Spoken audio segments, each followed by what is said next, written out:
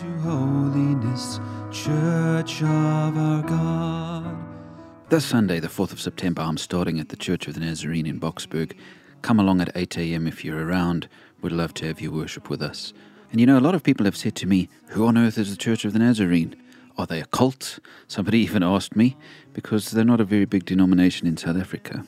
And so what I want to do this week is to take you through the Church of the Nazarene's Articles of Faith. And I don't just want to do it to show you that we're a traditional Orthodox denomination, but much more than that. This is going to help us get back to basics in our faith. And hopefully, this will help you give words to what you believe. So many of us know that we're Christian, but we can't really explain the different parts of our faith. And I pray that this week will help us to remember all the different things that being a Christian means.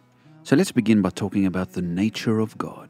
The first 3 articles of faith in the Church of the Nazarene talk about the God who is 3 in 1, Father, Son, and Holy Spirit. And this is fundamental to our faith. We believe that there is one God who is the creator and ruler of the universe, and he is revealed in 3 different persons: the Father, the Son, who is Jesus Christ, who is a Nazarene, that's where the name comes from, no more than that, and the Holy Spirit, who gives us life and sanctifies us today. And all of this is revealed in the Holy Scriptures, which is Article 4. This is fundamental to any Christian denomination.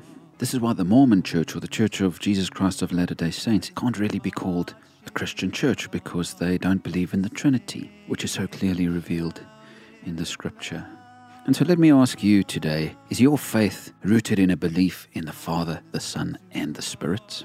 And of course, the mystery of the Trinity is far too deep for us to cover in a little 2-minute devotional. But nonetheless, let me ask you, is the Trinity a part of your faith? Are you in love with the Father, the Son, and the Holy Spirit, all 3? Somebody once said that our prayers should be rooted in the Trinity. We should pray to God the Father, in the name of the Son, and through the power of the Holy Spirit. Or somebody else once said, the Trinity expresses the way Christians should relate to God. We worship God the Father, the Creator.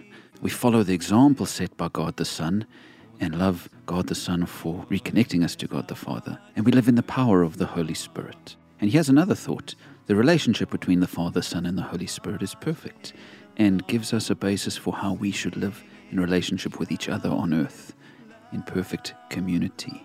And so may the mystery of the Trinity be more than just theology to you, but may it remind you that you serve a God who is one, but is revealed in 3 ways. And may you know God fully by knowing him as all 3 persons, that he is the Father, the Son, and the Spirit.